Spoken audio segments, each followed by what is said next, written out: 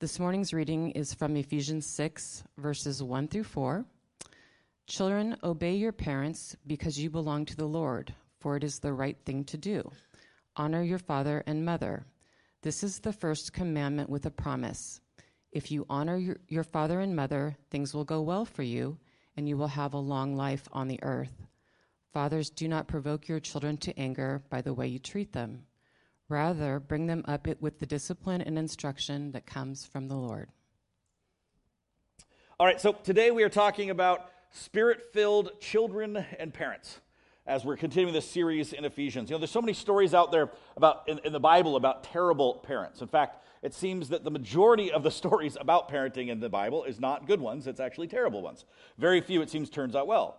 Whether it's the favoritism that we see from Jacob, whether it's the neglect of King David, or the lack of discipline of the high priest Eli, or the pride of King Solomon, it seems so many of these great leaders of faith end up being terrible parents, and their children are going astray. I heard this terrifying story this past week, and went reading in the Exalting Jesus in Ephesians commentary, and it was a story of a guy named Dr. Chuck Quarles. And he tells the story of when a well-known Bible scholar took him out to lunch. And as they were hanging out, Dr. Quarles told this scholar about what an incredible ministry he had. And he was just going on and saying, all the works you produced, the commentaries you've written, everything you've done, it's such a prolific career, all these books. Like, how is it that you've had such an amazing career? It blows me away. He says, how is it that you've done that? And this theological heavyweight turns to him and mumbles under his breath and says, I sacrificed my child. And he said, what? He thought he misunderstood him, and he says, what did you say? And he says, you heard me. And with angrily, he said, I sacrificed my son on the altar of scholarship and ministry. Dr. Quarles said that he went on to share how he had devoted his whole life to being driven to research and write and study and write books in academia. And he said his son basically grew up without a father, and his son now has grown up to hate the world, to hate God, and to hate his own father. And Dr. Quarles says he tried to comfort him. He says, there's no way that's your fault. And the scholar angrily rebuked him and said, you don't know what you're talking about. And he says, I would give everything in the world I would turn back every book, I would give up every class and every plaque on my wall if it meant I could have my son back. And he looked at him and he said, if you have any hope of following my pathway, he says, I pray to God you will not do it. Spend time with your son. Now, a terrifying story that, to be honest, that there's nothing in the world that scares me stories like that. I have 3 boys, 5, 7, and 10, and there's nothing that scares me more in the world than the prospect that knowing that I cannot control my children. I can do what the Bible tells us to do, and the Bible has a lot about it, and it commands us to do a lot, but I cannot control them unless I treat them as robots. In that case, they're still not going to do it. But so this passage today has to do with parenting and children. It's a humbling passage, and one that I look forward to us jumping into. If you're just joining us, we're in the home stretch now of Ephesians. We've been in this since October. We're now in chapter 6. We just got a few weeks left in this letter, and we've spent time looking through the whole book. The first half has been summarized of basically what has Christ done for us now that he has saved us, he has redeemed us, he has bought us with his blood. The second half, starting in chapter 4, is all like, how do we live now that we are in Jesus? And specifically, we are to increasingly live in love like Christ now that we are his. And as we saw back in chapter 4, it said that we are to walk in the ways of Jesus. We are to walk like he walked, to love like he loved. We are to live in love like Jesus. And then chapter 5, verse 18, he said we are to be spirit-filled. And one of the ways we are filled by the Spirit, he says, as followers of Christ, is to mutually submit to one another, to be able to sacrificially love one another the way that Christ has loved us. And that's where we looked at 2 weeks ago of mutual submission in regards to wives submitting to husbands. And then last week we looked at that in regards to fathers or husbands to their wives, of sacrificially loving them. And this week we're looking at children and parents. And then next week we look at this crazy thing of slaves and masters. And so Paul begins chapter 6 by saying this. He says, children, obey your parents in the Lord because this is right. So after addressing wives and husbands, and first address wives and address husbands, he's going to do the same thing now. He's going to start by addressing the children and then address the parents. And amazingly, notice that in each of these situations, he first addresses the party of no power in that culture, which is amazing because there's no ancient writings of them addressing children or slaves or wives in any way. But in this case, each time he acknowledges that he addresses the one that lacked power in the culture. And the word In this passage, the word used for children is really something referred to anyone under a parental authority at home. Specifically, it'd be targeting teenagers and young adults, those who are still that are unmarried, living at home in some way or under the parent's authority. And he addresses the children, he commands them. It's not a suggestion, he commands them, obey their parents. This is not the word for submit, that was used earlier. It's not a general, it's a specific thing. Obey, do what they ask of you. Specifically, obey them. It's a strong word. And notice the reason, it's amazing, the reason to obey. He often gives these really good spiritual answers of why, and because we love Christ. And here the answer, what is the reason why we should obey our parents? Because it's right. It's interesting. He doesn't give some spiritual answer. He says, no, this is the way it is. We obey our parents because that is the way, Paul is saying, the natural world works. That's the way God created the world to be. Children obey parents. It's the natural order that God put in place. To not obey our parents then would be wrong. It's just a matter of fact. He's saying this is the way it is. Obedience is not an option, Paul says. In fact, there's so many scriptures dealing with those who don't obey, how wrong it is for children that disobey their parents. And it's just something in that culture they didn't mess around with. To be disobedient was seen as extremely terrible at that time. And again, this doesn't mean someone that just delays and to not take out the trash on time when their mom asks it, though eventually it could be part of that. This is those who are disobeying is a regular way of life. And when in the book of Romans, when Paul is describing this incredible kind of toilet-flushing response of those who are in sin, of this terrible sin cycle in chapter 1 of all these depraved things, I want to check out this passage as it finishes in kind of a weird place. He says, so God gave them over to a depraved mind, referring to those in sin, so they do what ought not to be done. They have become filled with every kind of wickedness, evil and greed and depravity. They are full of envy and murder and strife and deceit and malice. I mean, this gets intense. They are gossips, slanderers, God-haters, insolent, arrogant, boastful. They invent ways of doing evil. These are terrible people. And to cap it all off, they are disobedient to parents. He literally equates murder, inventing ways of evil, with disobeying parents. In ancient times, to disobey your parents was considered a horrific thing. And it's not that God's view has changed. It's simply that our society around us has changed. You know the old phrase that some parents will joke, I brought you into this world and I can take you out of it, right? We can joke about that today. But back then it was no joke. Parents followed through on it. Because back then, parents, fathers specifically, had legal authority over their children. It's amazing. They had complete legal authority of property of their children is the way it was viewed. Similar rights to a slave. They could murder their child for any reason. They could choose for any reason to not let it live. They had complete authority. Back then, when a baby was born, it was seen the father could decide whether the child lived, whether they wanted to keep it, abandon it. If it had any weaknesses or if it would make their life inconvenient in any way, they could choose to let the baby die or release it in the street or hand it over to someone else. Complete authority of the father in that place. I mean, it's sick. But then you think also today, it seems that we kind of have some similar policies happening in our world today. Children obeying parents is rooted in the very fabric of creation. And just to be clear, I just want to state this, that this does not refer to children, the parents that are causing children or asking children to do things that are harmful or sinful. The truth is we have to acknowledge there are many parents today who ask their children to do horrific things, who abuse them, and it's being a pastor, one of the most surprising things to me is how, those that know the story, we've just been doing this a couple of years now, moving back from overseas.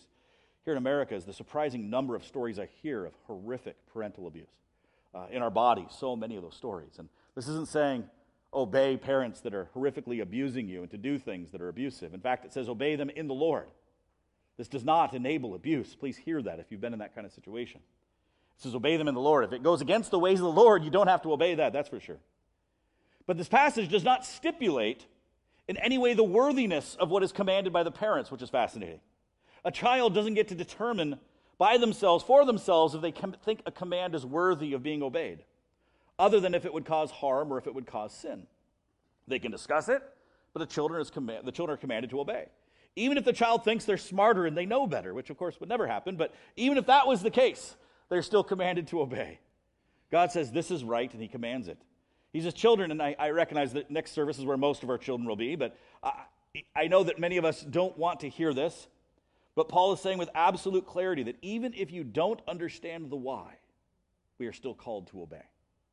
With God, he says this is right, and this is wrong. It's a clear statement that we don't get to decide what is right and what is wrong. We don't have a vote. It's not a democratic process. Our opinion is not asked for on this matter.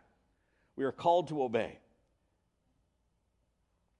Obeying seems really obvious sometimes when kids are younger. They can view us as kind of superheroes and are convinced that everything we say is right. And it's been wonderful to have children that oftentimes think that we are so great. And I love to quote, though, by Mark Twain. He said that when I was a boy of 14, my father was so ignorant, I could hardly stand to have the old man around. But when I turned 21, I was astonished at how much my father had learned in those 7 years. So much truth in that.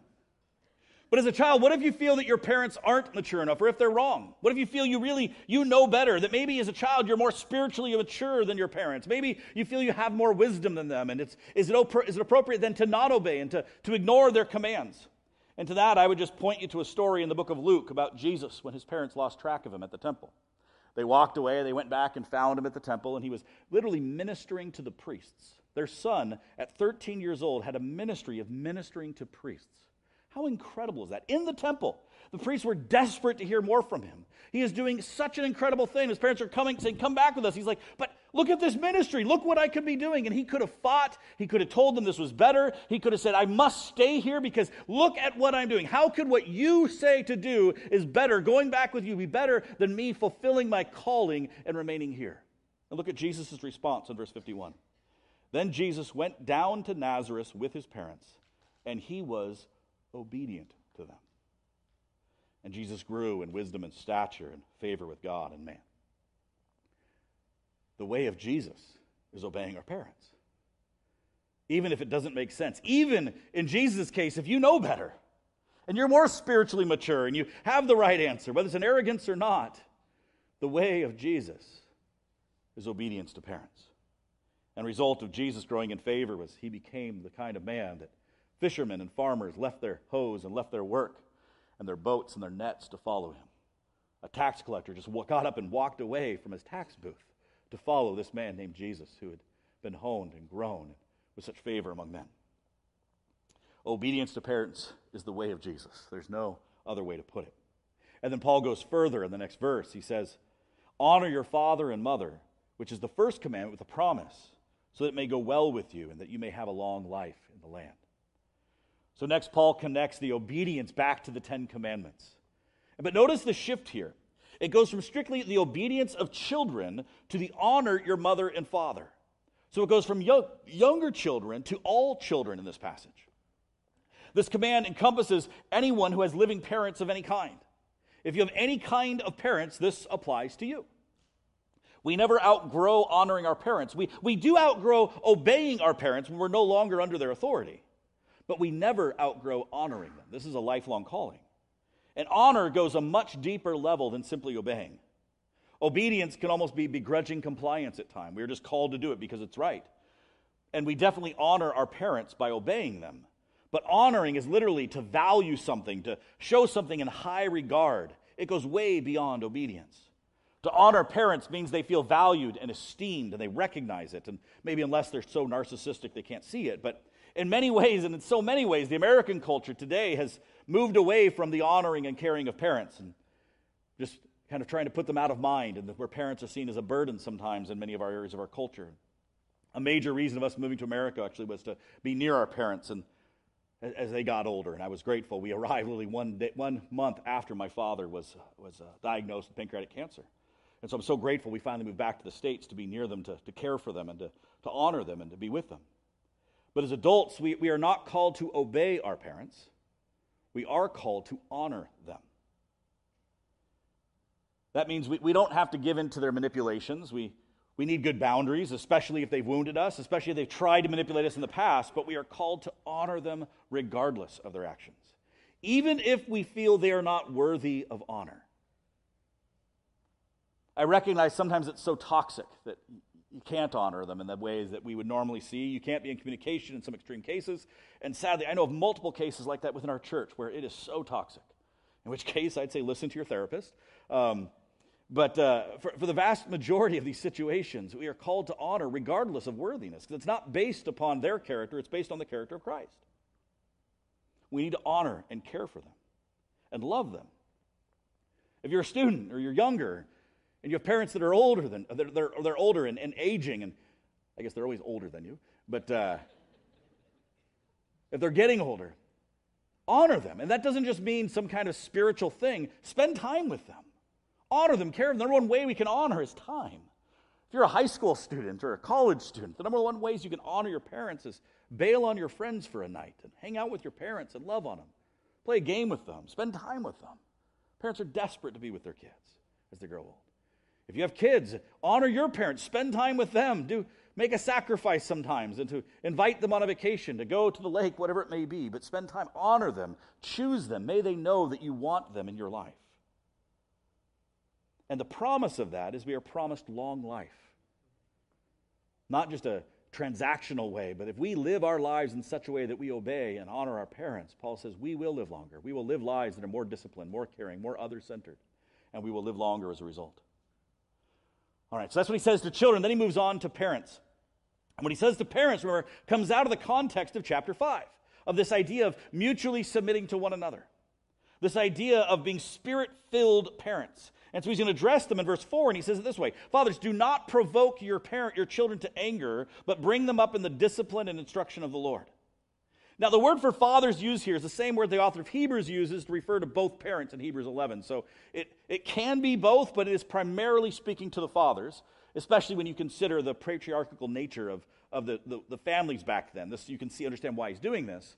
But it applies to both today. I mean, we can recognize these things apply both ways. And I just want to emphasize, if you're a single mom, or you're a mother whose husband doesn't follow the Lord, this applies to you just as much. There's a powerful passage in the book of 1 Timothy where we learn that the apostle Timothy, his father, had no influence in his life growing up spiritually.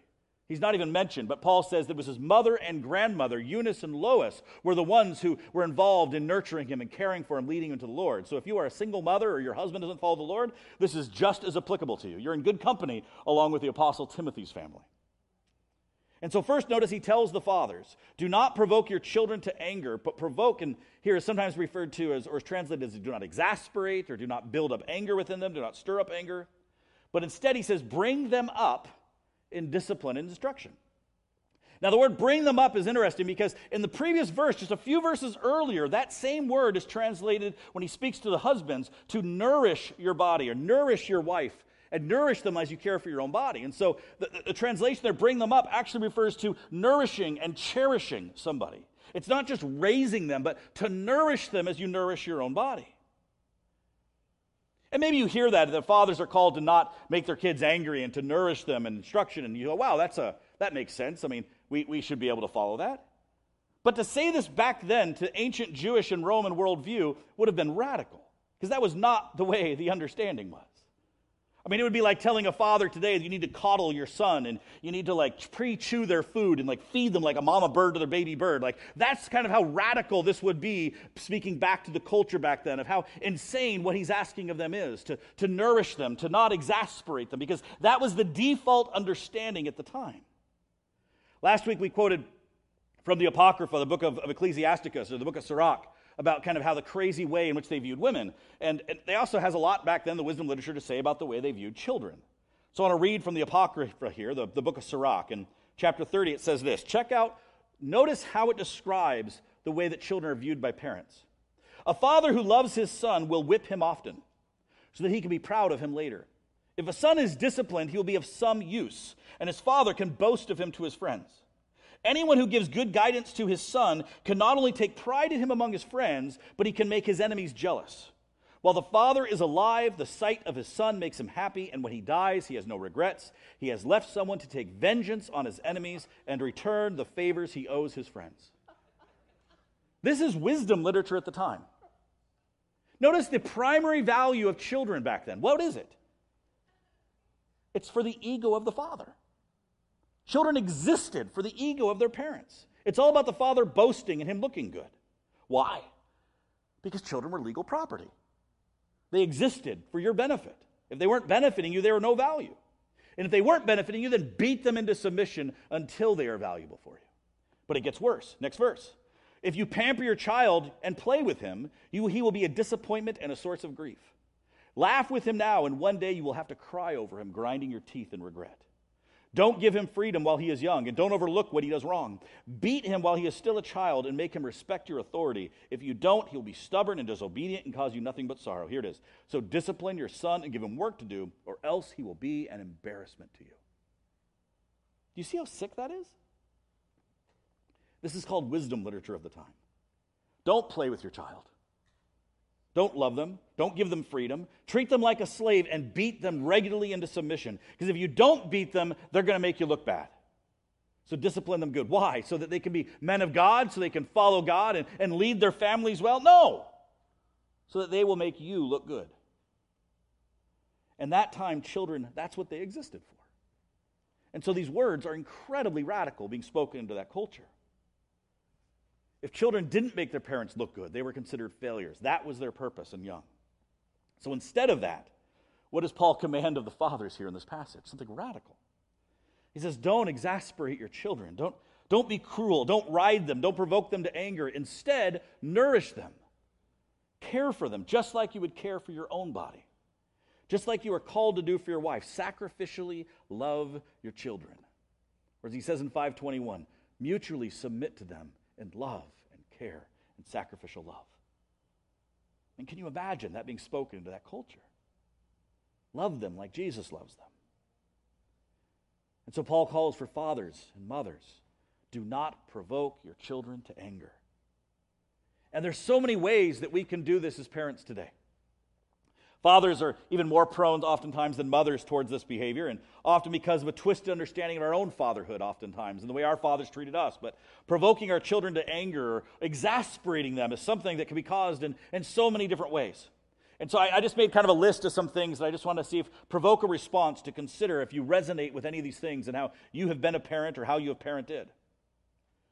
So first, unrealistic or unreasonable demands. How easy it is as parents to have unrealistic demands of our kids and to nitpick and keep pushing. Fault finding. Intentionally looking for things that are being done wrong and focusing on the negatives of what's going on that causes our kids to feel like failures. Lacking empathy or grace. Not being in tune with the emotional state of our children. This is one I really wrestle with, if I'm honest, because I, for some reason, had the idea that by having only boys, I wouldn't have to deal with emotional tidal waves, right? It would be a smooth sailing with a house full of boys, and boy, was I wrong. It gets fascinating sometimes. Teasing, insulting, or sarcasm.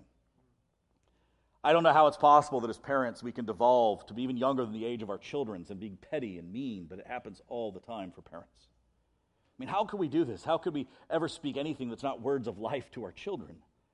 But yet, if we're honest, somehow children sometimes bring out the worst in parents. I'm ashamed to admit it, embarrassed, but I, in my entire adult life, have never yelled at anyone. It's just not because of some of my own emotional brokenness, I never ever moved towards anger. Somehow in having children, I've yelled a lot to these little, precious, amazing kids whom I love so much. They have broken me so many times. Right? And it's just like, what is going on? I thought I'm going crazy so many times, right? And I've said things that I've never said that to any human on the planet, and I say it to people I care more about than all the earth, right?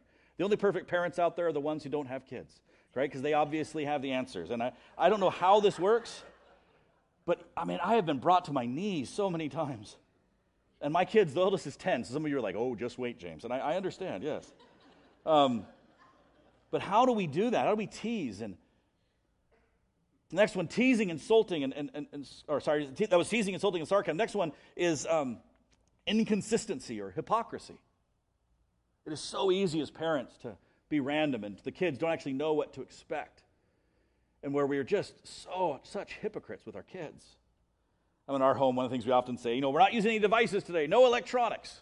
Then JJ will point out, why are you on your phone? I'm like, go to your room. No, I don't say that. But like just hypocrisy, they see it all the time where we tell them one thing and you got to read this or do this, and then we don't follow the same way, right? And what does that do? It brings in the sense of great injustice, of hypocrisy and inconsistency in our lives that they don't understand. Another one that's super dangerous, playing favorites and comparing children. This is such a temptation for parents. I mean, why can't you be more like your sister or your brother? Your sister eats that. Your brother does that. Why can't you do it that way? Why do you got to always whine? And just read the story of Jacob and Isaac. Oh my goodness, and see the horrific consequences of parents that play favorites over their kids and compare. And then what I think is the most insidious of all, neglecting. We see this played out insanely in the life of King David towards his son Absalom with horrific consequences. But this one is so easy because it's easy just to get busy as parents. It's easy whether it be work or avoiding or just the sheer busyness that we're being too tired or being distracted by our phones or by other parts of life.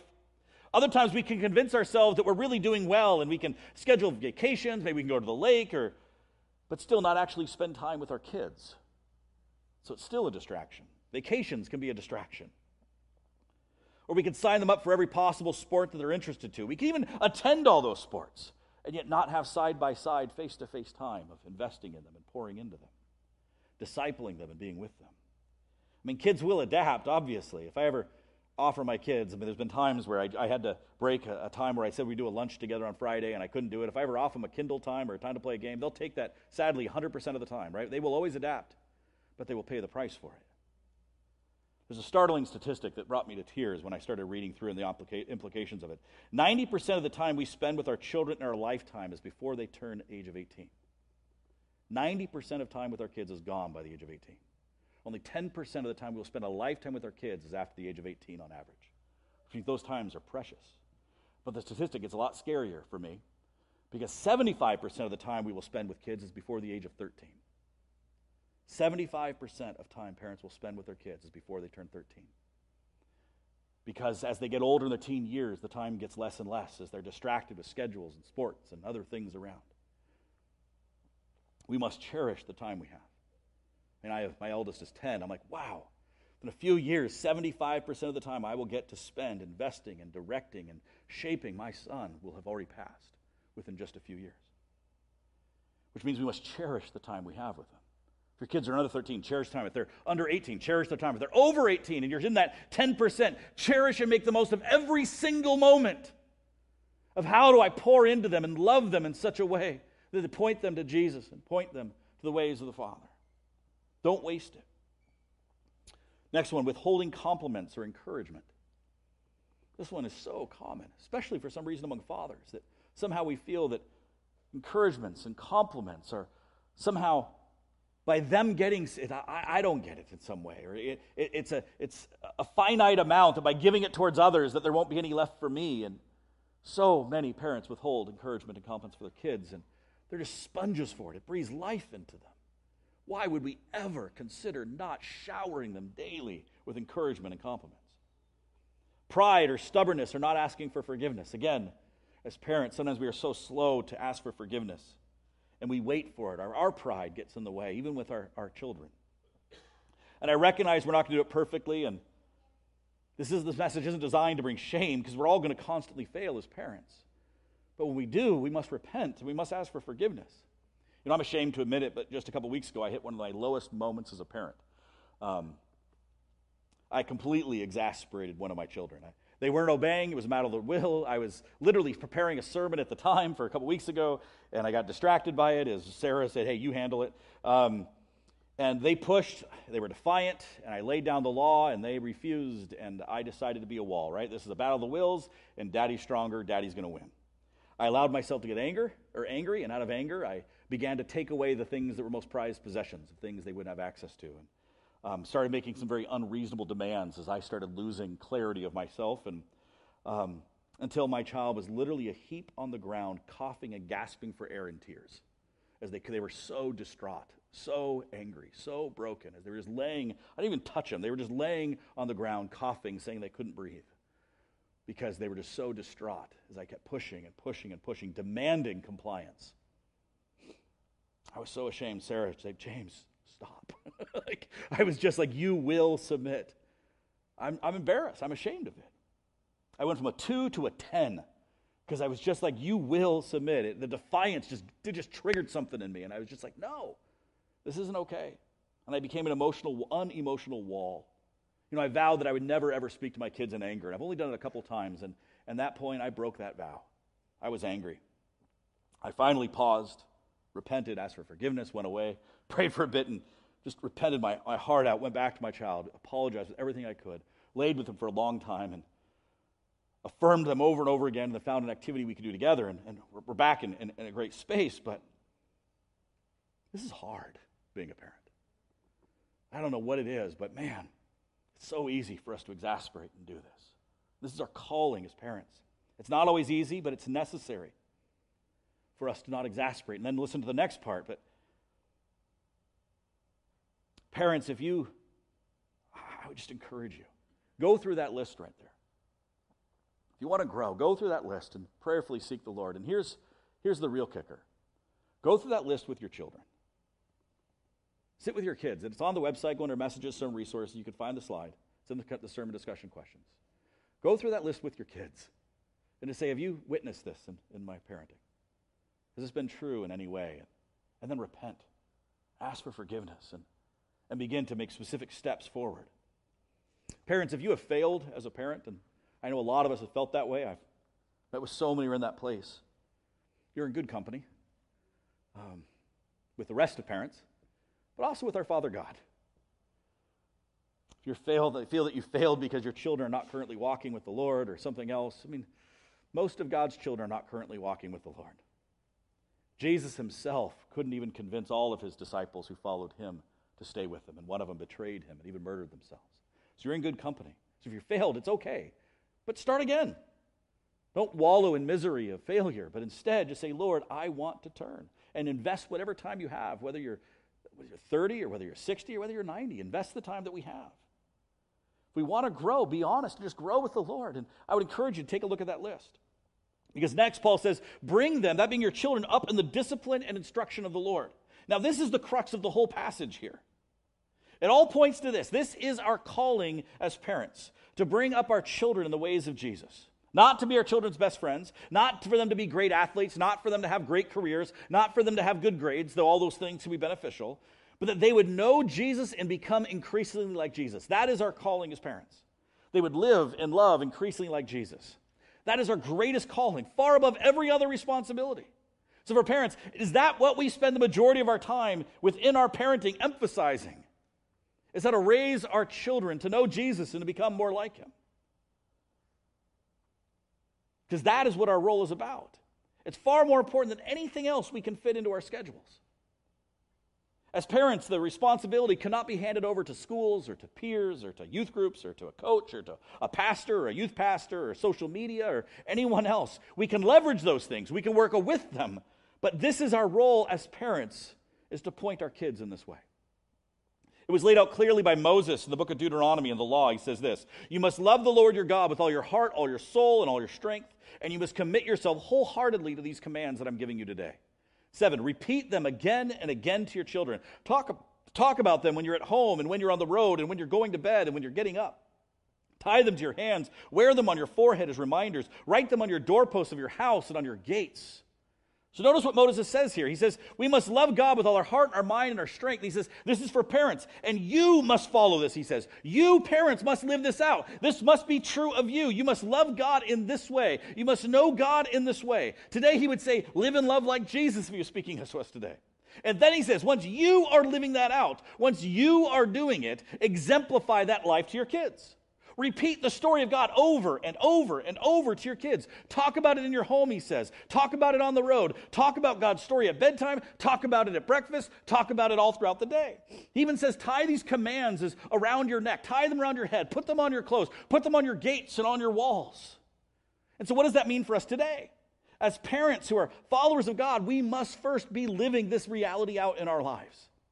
We must be growing and knowing Jesus and living and loving like him. Then we must devote our energy to impressing it upon our kids with the incredible beauty of who Jesus is. But it must start with us. I know so many parents that are trying to impress upon their kids something they're not even living out in their own lives. And they're wanting for them, kind of like a parent trying to make their kid be a baseball all-star when they couldn't play. Sometimes that's what parents do with kids in regards to their own faith. They've kind of given up on their own walk and they want it for their kids instead.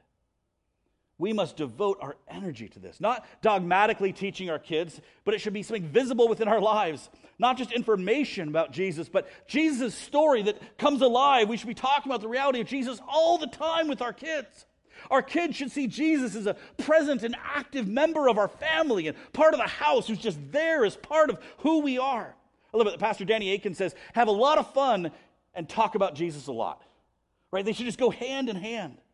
But not Jesus as a concept or as a spiritual idea, as a blimp out there, but Jesus is real and present. Not talking about Jesus as a monologue, that it's just lectures, but Jesus as a dialogue of who Jesus is, visible within our midst. We must train them in the ways of Jesus. And our children must see it in our lives as parents. So parents, they must see it in us. Children must see us repenting as a normal part of life. They must see us sharing our faith with those who don't know Jesus. They must see us caring for our neighbors. They must see us using our home as a place of blessing for the hurting and the lost and strangers and other people, with sharing meals and hospitality. They must see us sacrificing for the poor and hurting. They must see us being financially generous. They must see us consistently on our knees in prayer and seeking the face of the Lord in the Word as a lifestyle. We cannot be hypocrites, parents. We cannot tell our children that Jesus is Lord if we are not living as though Jesus is Lord of our lives. They'll see right through it. Andrew Murray said that the secret of home rule is self-rule. First, being ourselves what we want our children to be. It starts with us. We must live it out.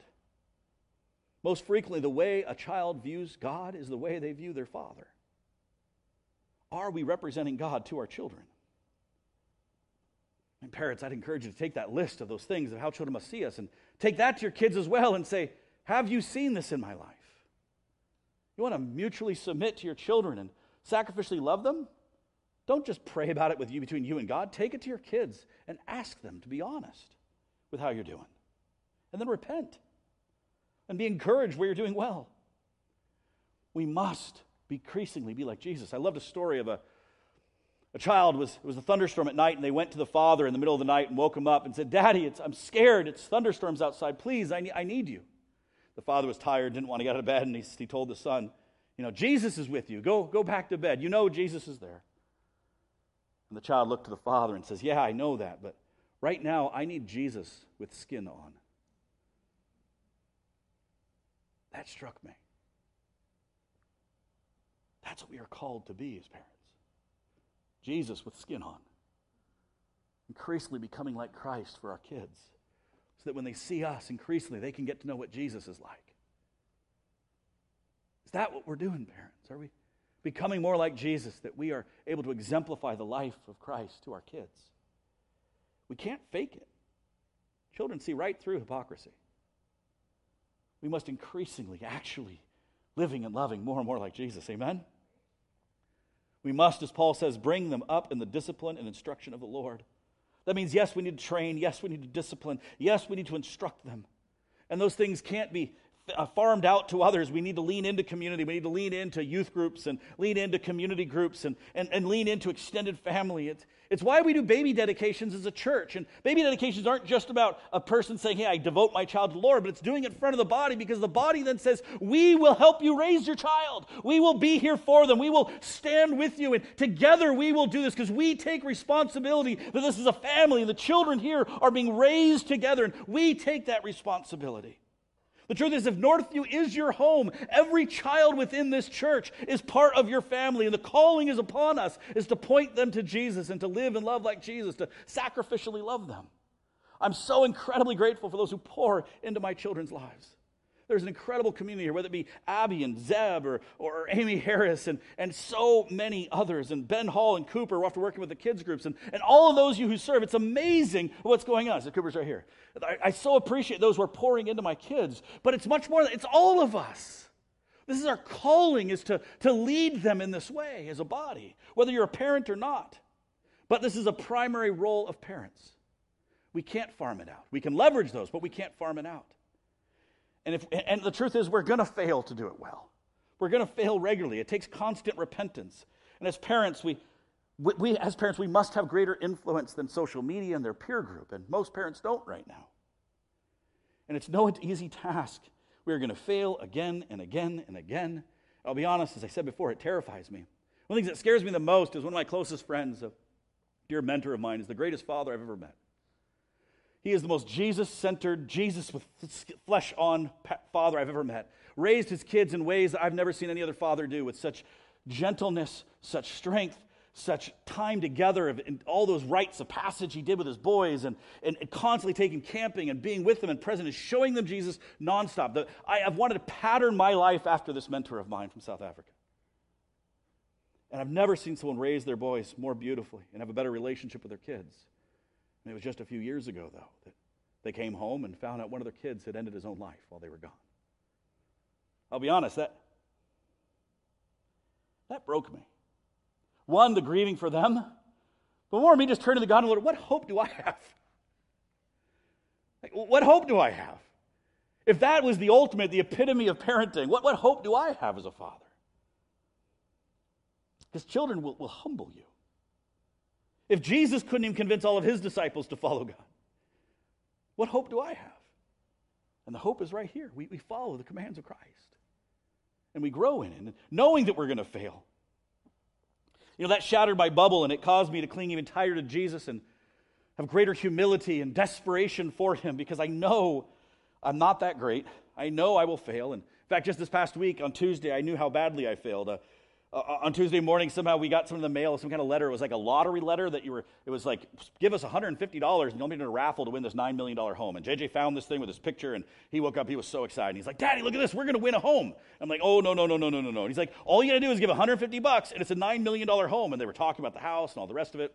And I jumped in because this is my chance to be a teaching moment, right? I'm a teacher, I'm a father, and I got my boys together and I taught them. And I gave them a great lesson on economics, on how terrible lotteries are and how it's an oppression of the poor, and how I was able to point back to Jesus and explain to them. And I brought open up like the Mega Millions lottery and showed it was $26 million. Like, wow. And I'm like, but look at the odds. Like, no one's going to make anything off this. They make all this money. And I walked away really proud of myself, knowing that all my three kids walked away going, wow, that's a really bad idea. So I was proud of myself. Came back to work a couple hours later, and I got a text from my wife saying, great job teaching the kids. She says, all three of them now want to give us all their money to buy lottery tickets.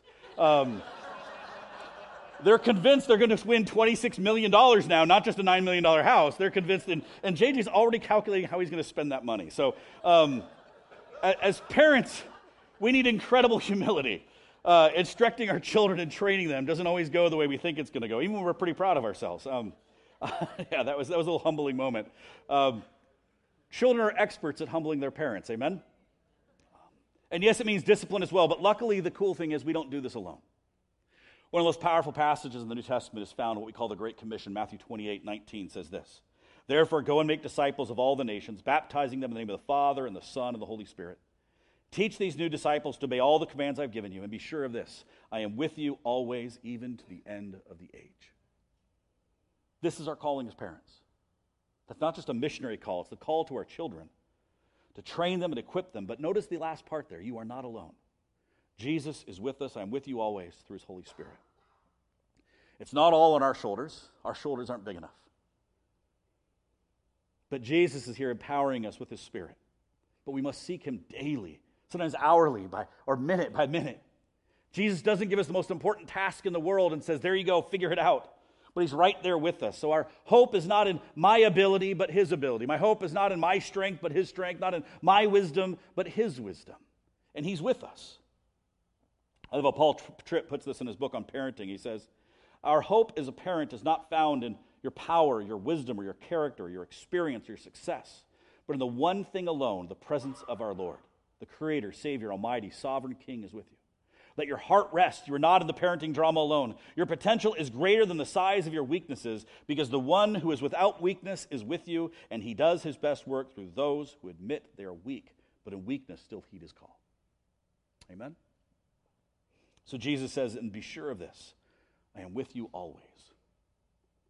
All right.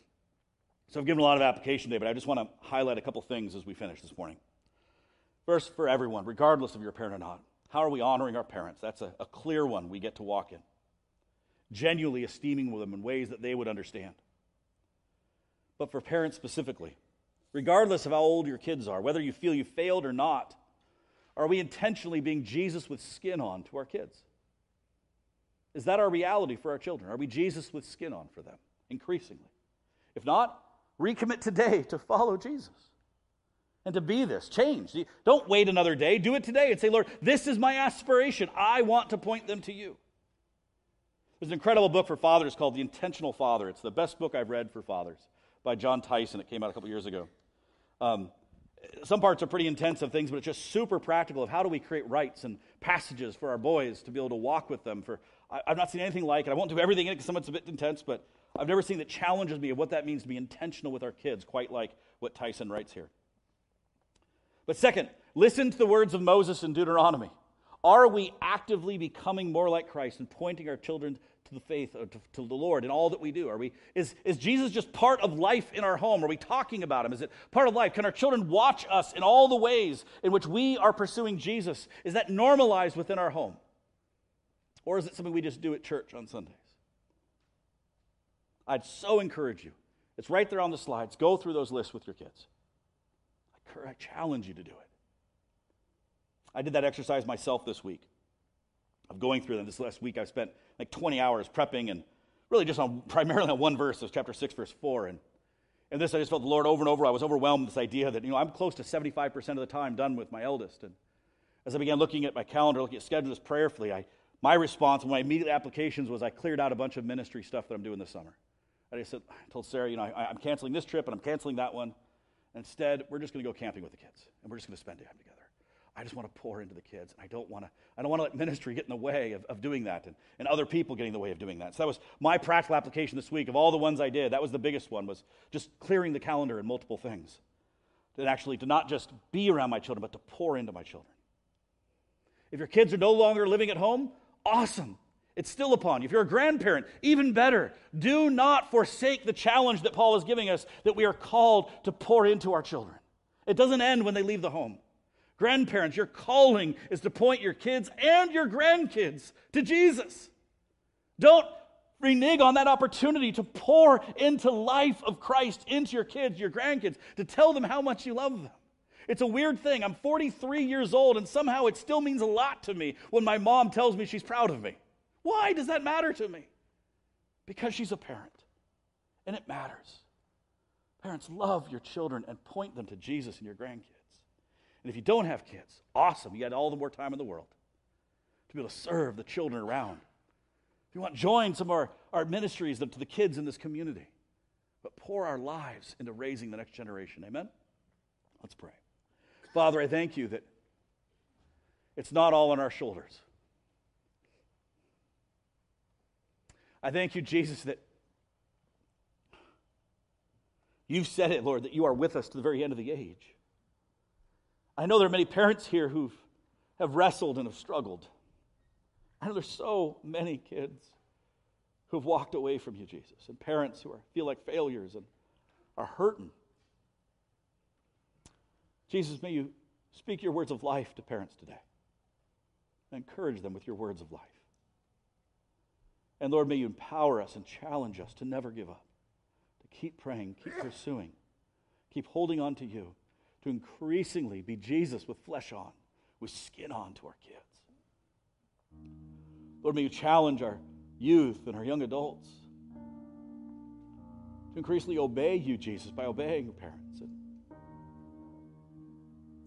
God, may you form our hearts more into your ways. And Jesus, may you form us as a body. Increasingly, Lord, to live and love like you. As parents, as children, as grandparents, whatever it may be. We want to reflect your beauty to the world, and that starts within our families. Jesus, challenge us. Point out where we have lost the way and have gone astray. This is not a message of shame, but one of life, of hope, of holding on to you.